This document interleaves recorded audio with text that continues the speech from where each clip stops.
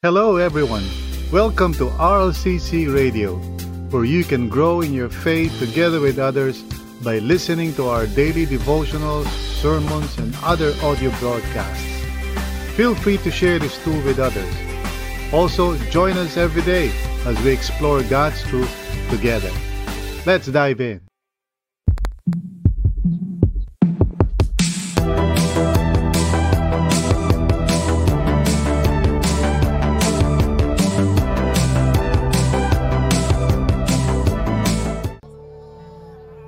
Let us pause and center ourselves on the Lord. Let's calm our thoughts, our minds, and just draw near to the Lord right now para sa ating daily devotional. The Lord is inviting us, of course, dito ngayon sa presence niya. And let's receive that invitation, with joy and gladness in our hearts. Thanks be to God sa grace ng Panginoon for us to come together online and be with the Lord together in spirit. So let us receive the peace and joy that comes from His presence. Purihin ang Panginoon. Let's quiet our souls, and mag-focus tayo sa Panginoon. Lord, we want to just dwell in your presence, abide in your presence today. And we want to receive your word or message for us in the scriptures through the Holy Spirit. So tulungan niyo po kami, Panginoon. We come before you and we depend on you for the grace, O God, para maunawaan namin at ma-receive namin, Panginoon, ang mensahe mo para sa amin. So speak to us, O Lord, I pray, by your grace and mercy. In Jesus' name.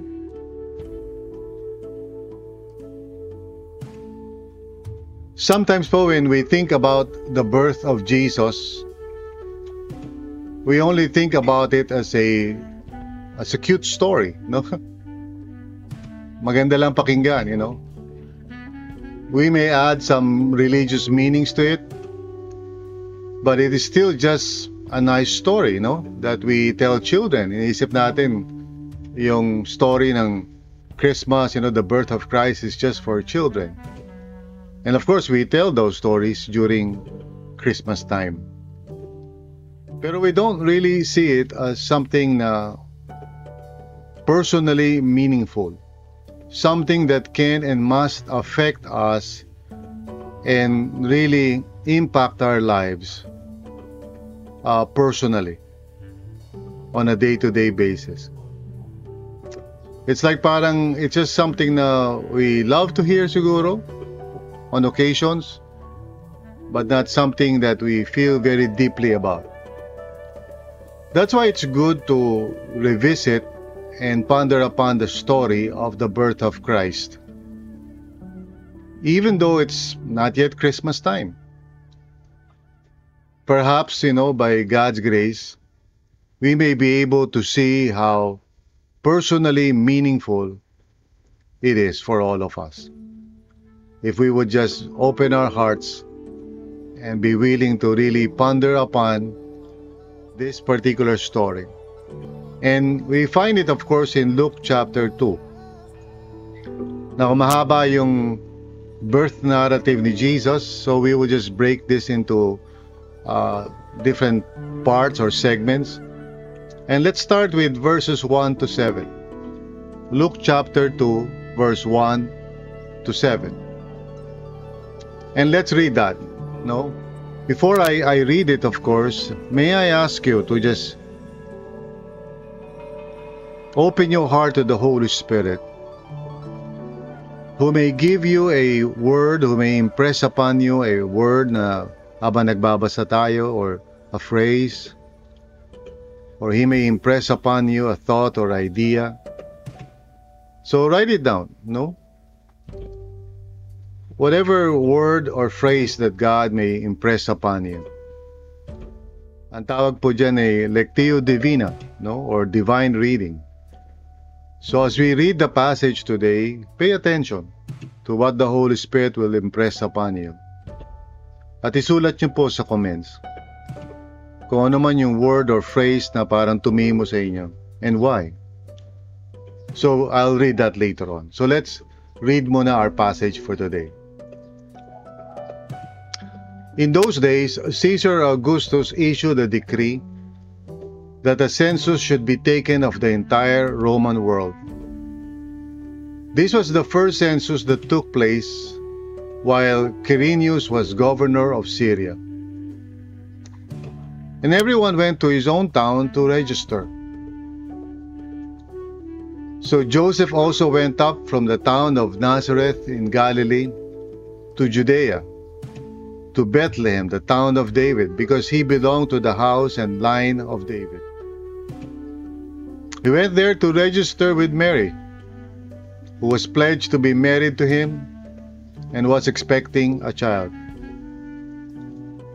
While they were there, the time came for the baby to be born. And she gave birth to her firstborn, a son.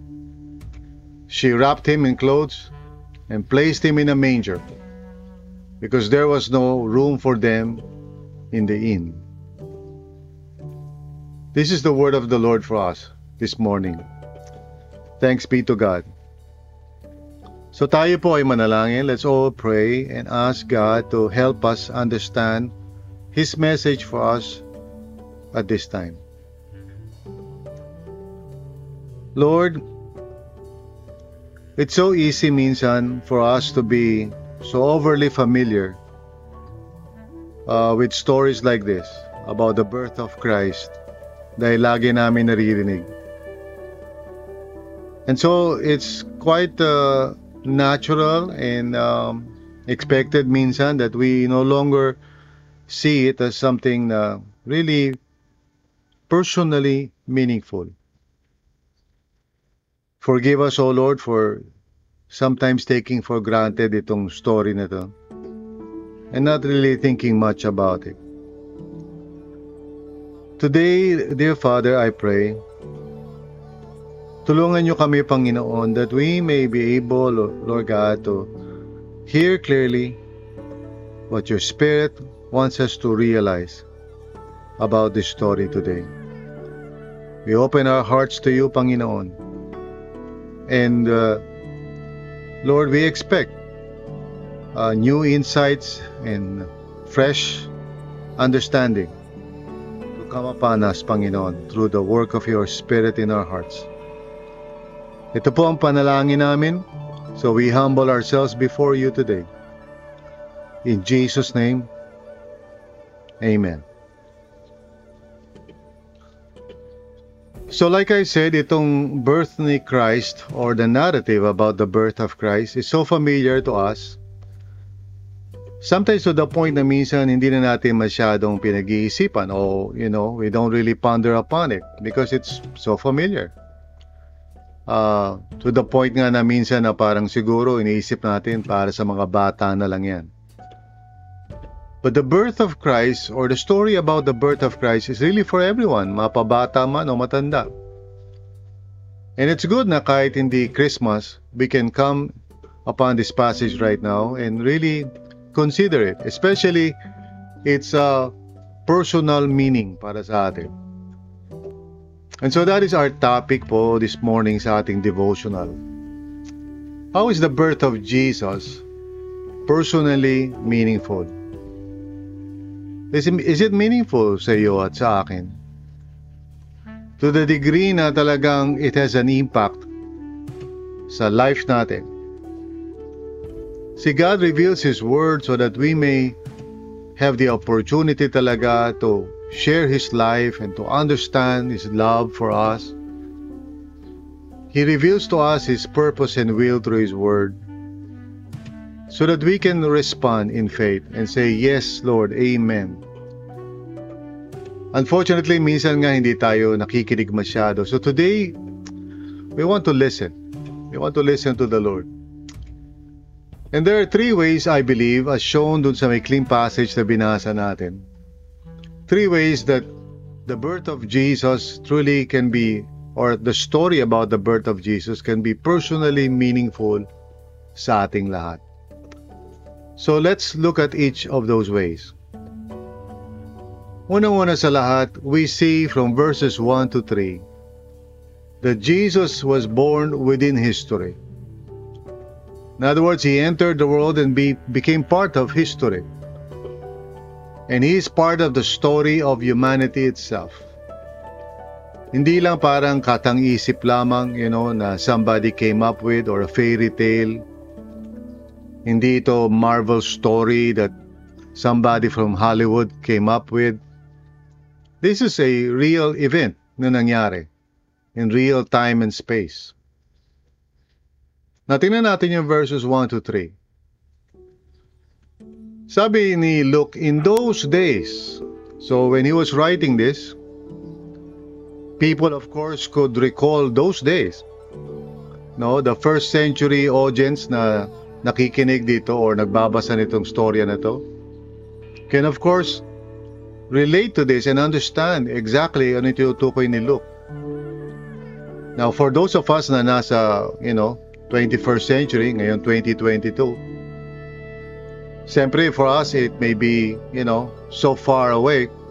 Pero please understand that the birth of Christ happened in a particular time and space as part of the history of the world. That's why yung faith natin is not, a faith that is based on some ideas or thoughts. It is because something actually happened in history. And so Jesus' birth, according to Luke, happened as part of the history of the world. Sabi niya, in those days, Caesar Augustus, yung emperor, issued a decree that a census should be taken of the entire Roman world. Now, siguro for Caesar Augustus, he's just doing what, emperors are doing, maybe for the sake of taxes siguro, he's, making a decree na kailangan magkaroon ng census so that everybody would register. Perhaps little did he know na he is about to, participate in God's great plan for the salvation of the world. And this is amazing. Minsan, yung mga nangyayari sa mundo natin, we sometimes think of it as parang nagkataon lang. But the Lord, is involved sa nangyayari sa mundo natin, and He cares for us, and He wants to share His life with us. So He comes into the very history of our humanity. Sabi niya sa verse 2, this was the first census that took place while Quirinius was governor of Syria. Now let's leave it to the scholars to figure out kung which census ba yan or whatever, because they're debating about ano ba itong tinutukoy na census na to. But that's not the point.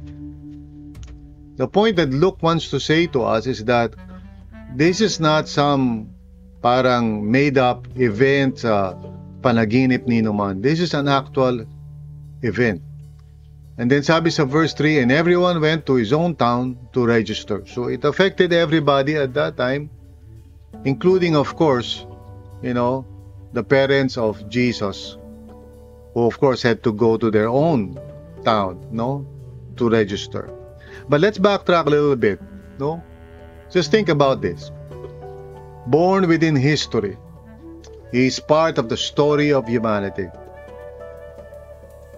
Minsan, as we think about what's going on sa mundo natin, it's easy for us to sometimes,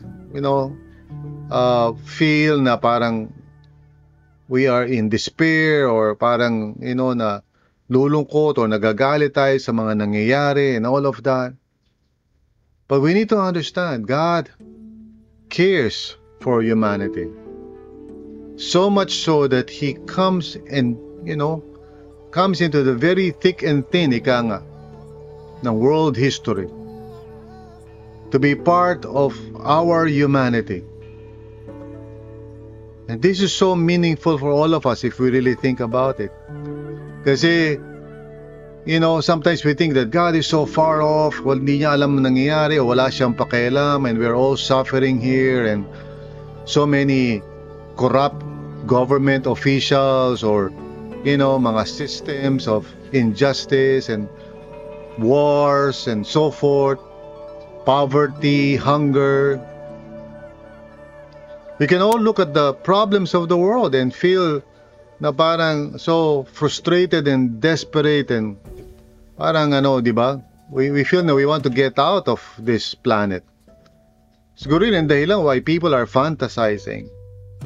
Recently nagkaroon ng announcement about yung image of the universe that was parang something new, something fresh na hindi pa nagagawa before. It's coming from the Webb telescope, as they call it. Talagang mga picture ito ng mga universe, or sabi natin mga galaxies pala, na hindi pa nakikita before. And people are excited about that. And of course, there's talk about colonizing Mars and so forth.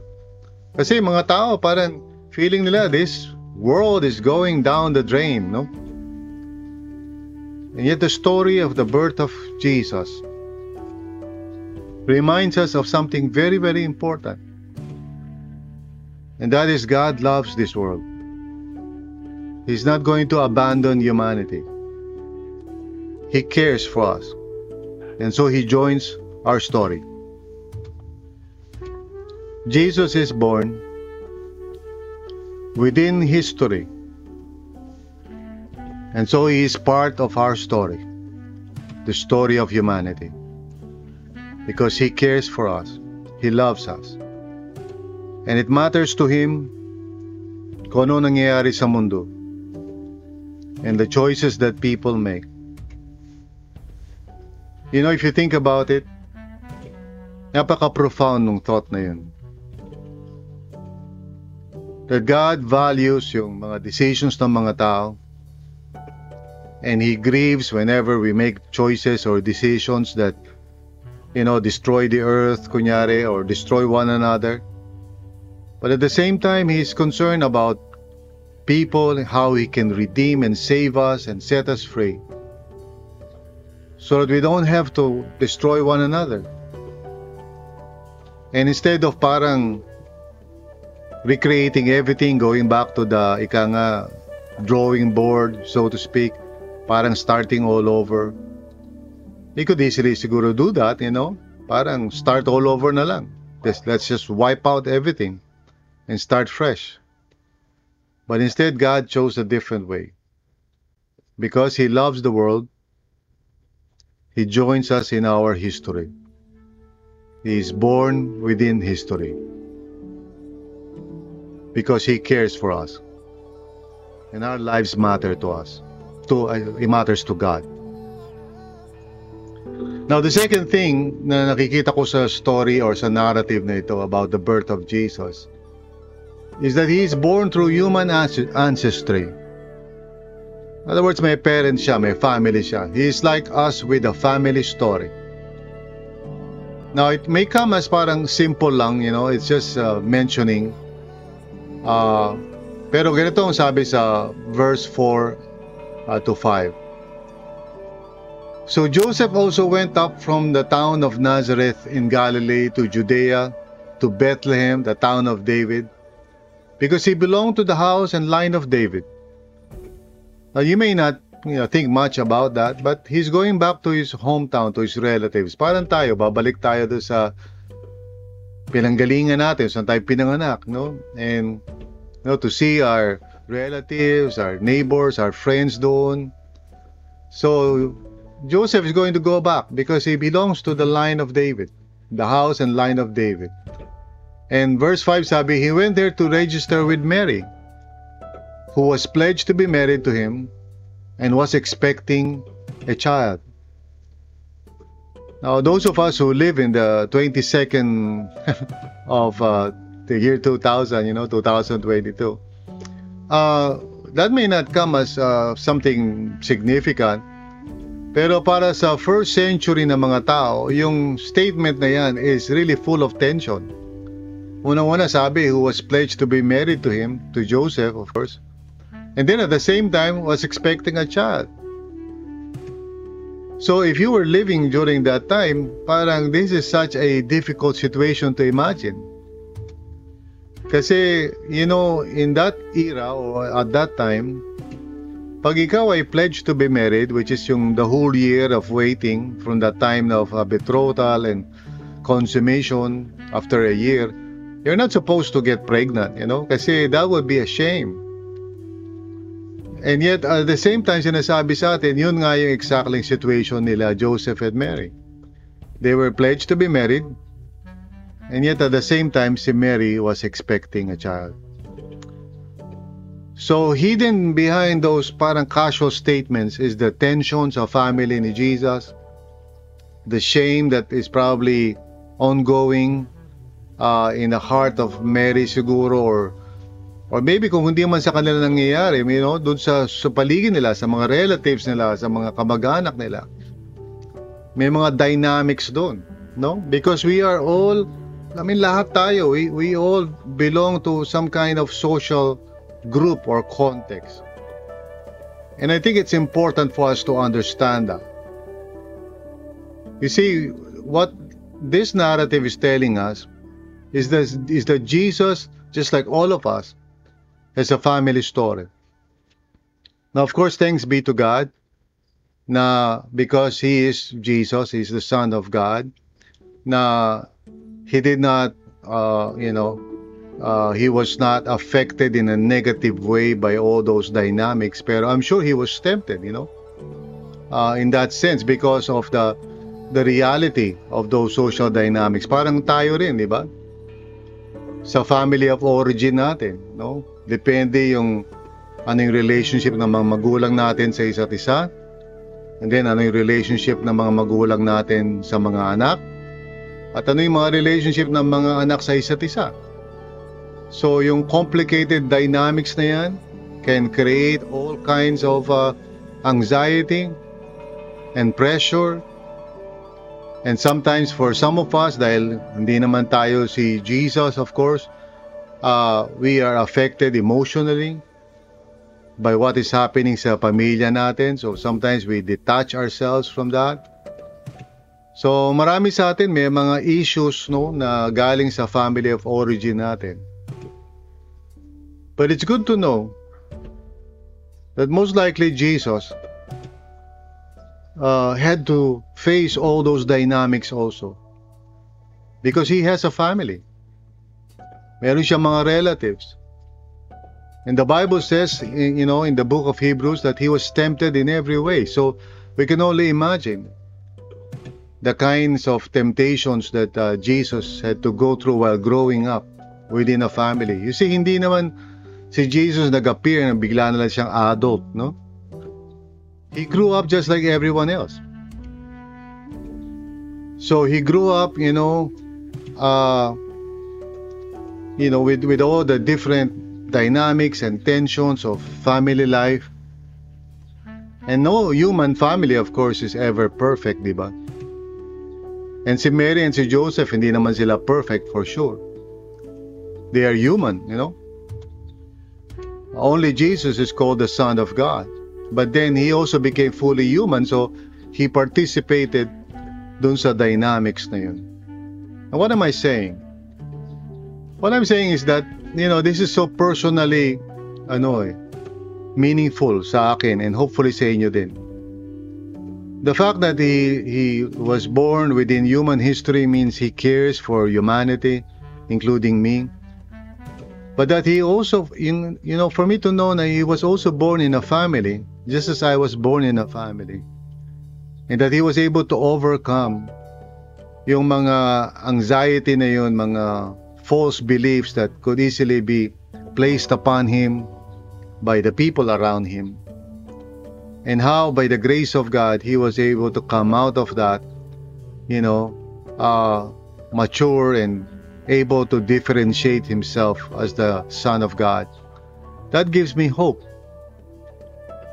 Kasi minsan, ewan ko sa inyo, pero ako personally, sometimes, I see myself, reacting in different situations, and then when I think about it, na-realize ko na, maybe it's coming from some false idea or false belief na na-develop sa akin while I was growing up.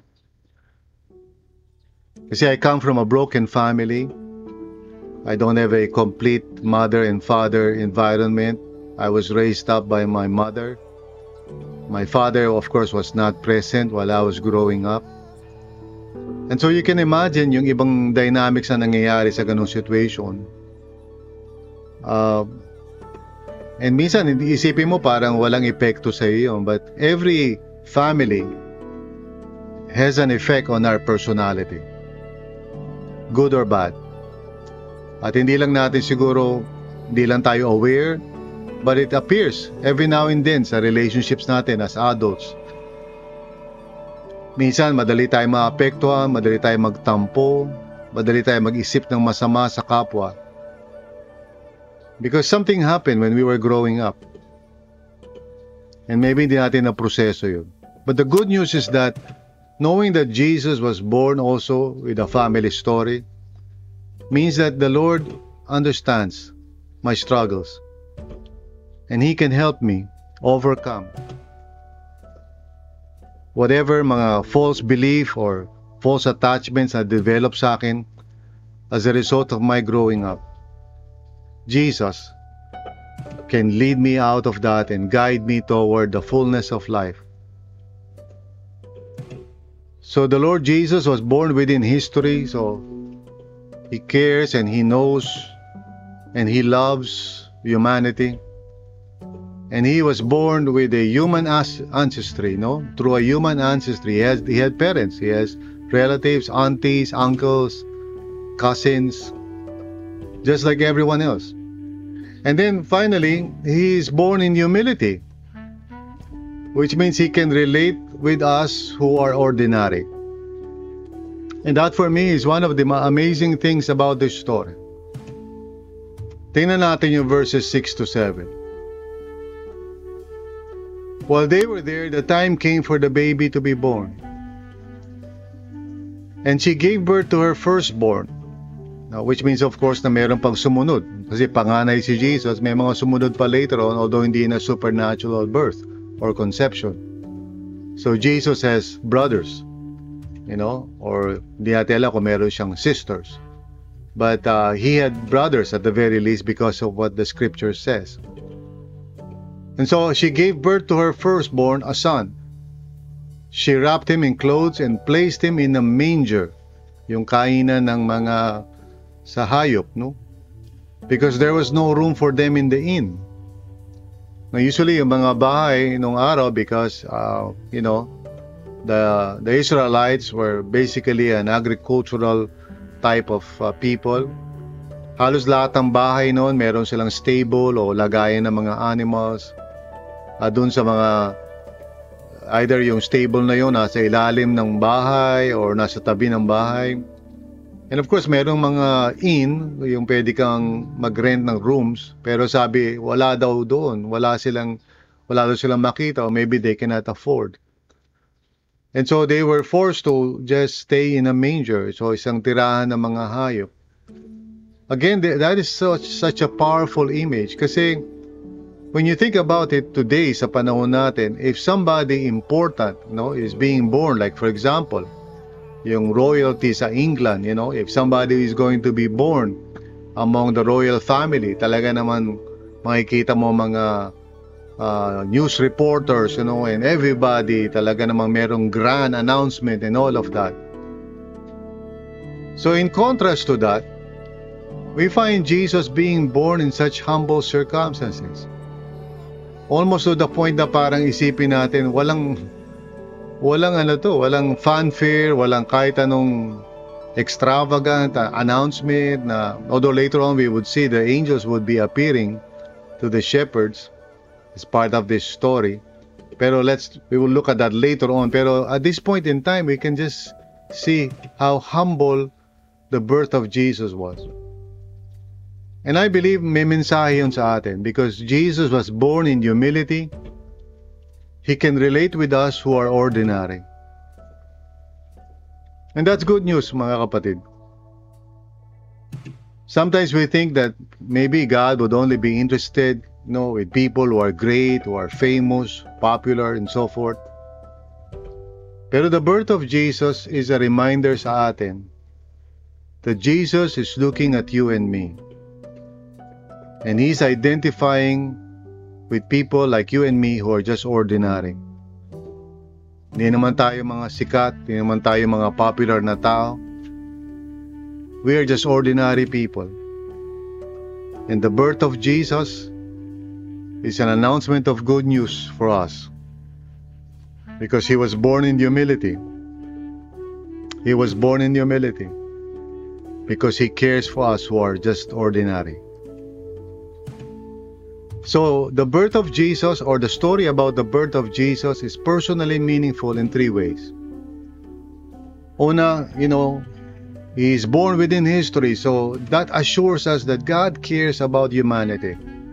And God cares about us. He's also born through human ancestry. Meron siyang pamilya.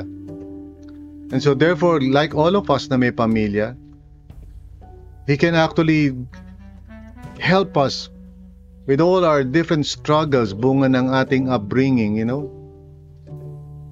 yung sibling position natin, kung panganay o bunso or kalagitnaan tayo, and what it all means for us. Jesus is able to deliver us. And also born in humility. So kahit na simple lang ang buhay natin at hindi naman tayo sikat, the Lord Jesus wants to identify Himself with us and wants to let us know that we are special in His eyes. Sa madaling salita, the birth of Jesus is good news for us personally. The birth of Jesus is good news for us personally. Sa Tagalog, ang pagsilang ni Jesus ay personal na mabuting balita para sa atin. So, purihin ang Panginoon. The birth of Jesus is good news for us personally. Kapatid, think about it for a second. Jesus could have been born, in some royal palace. Pero He chose to be born in a simple way. Because He wants to tell you that He cares for you. And He cares for me. And He has a plan to share His life with us. Kaya napakahalaga ng buhay natin at mga choices natin sa Kanya, because He wants to reveal His love for us and to set us free.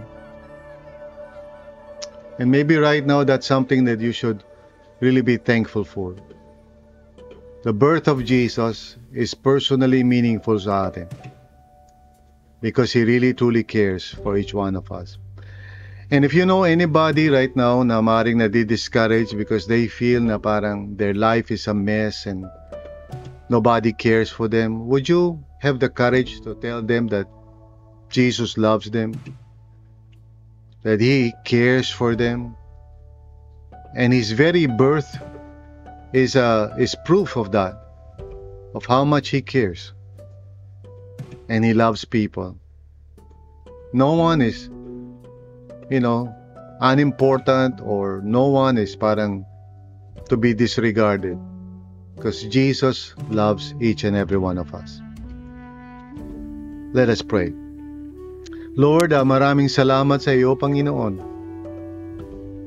for allowing us to ponder upon the story of the birth of Jesus and to help us see how meaningful it is personally.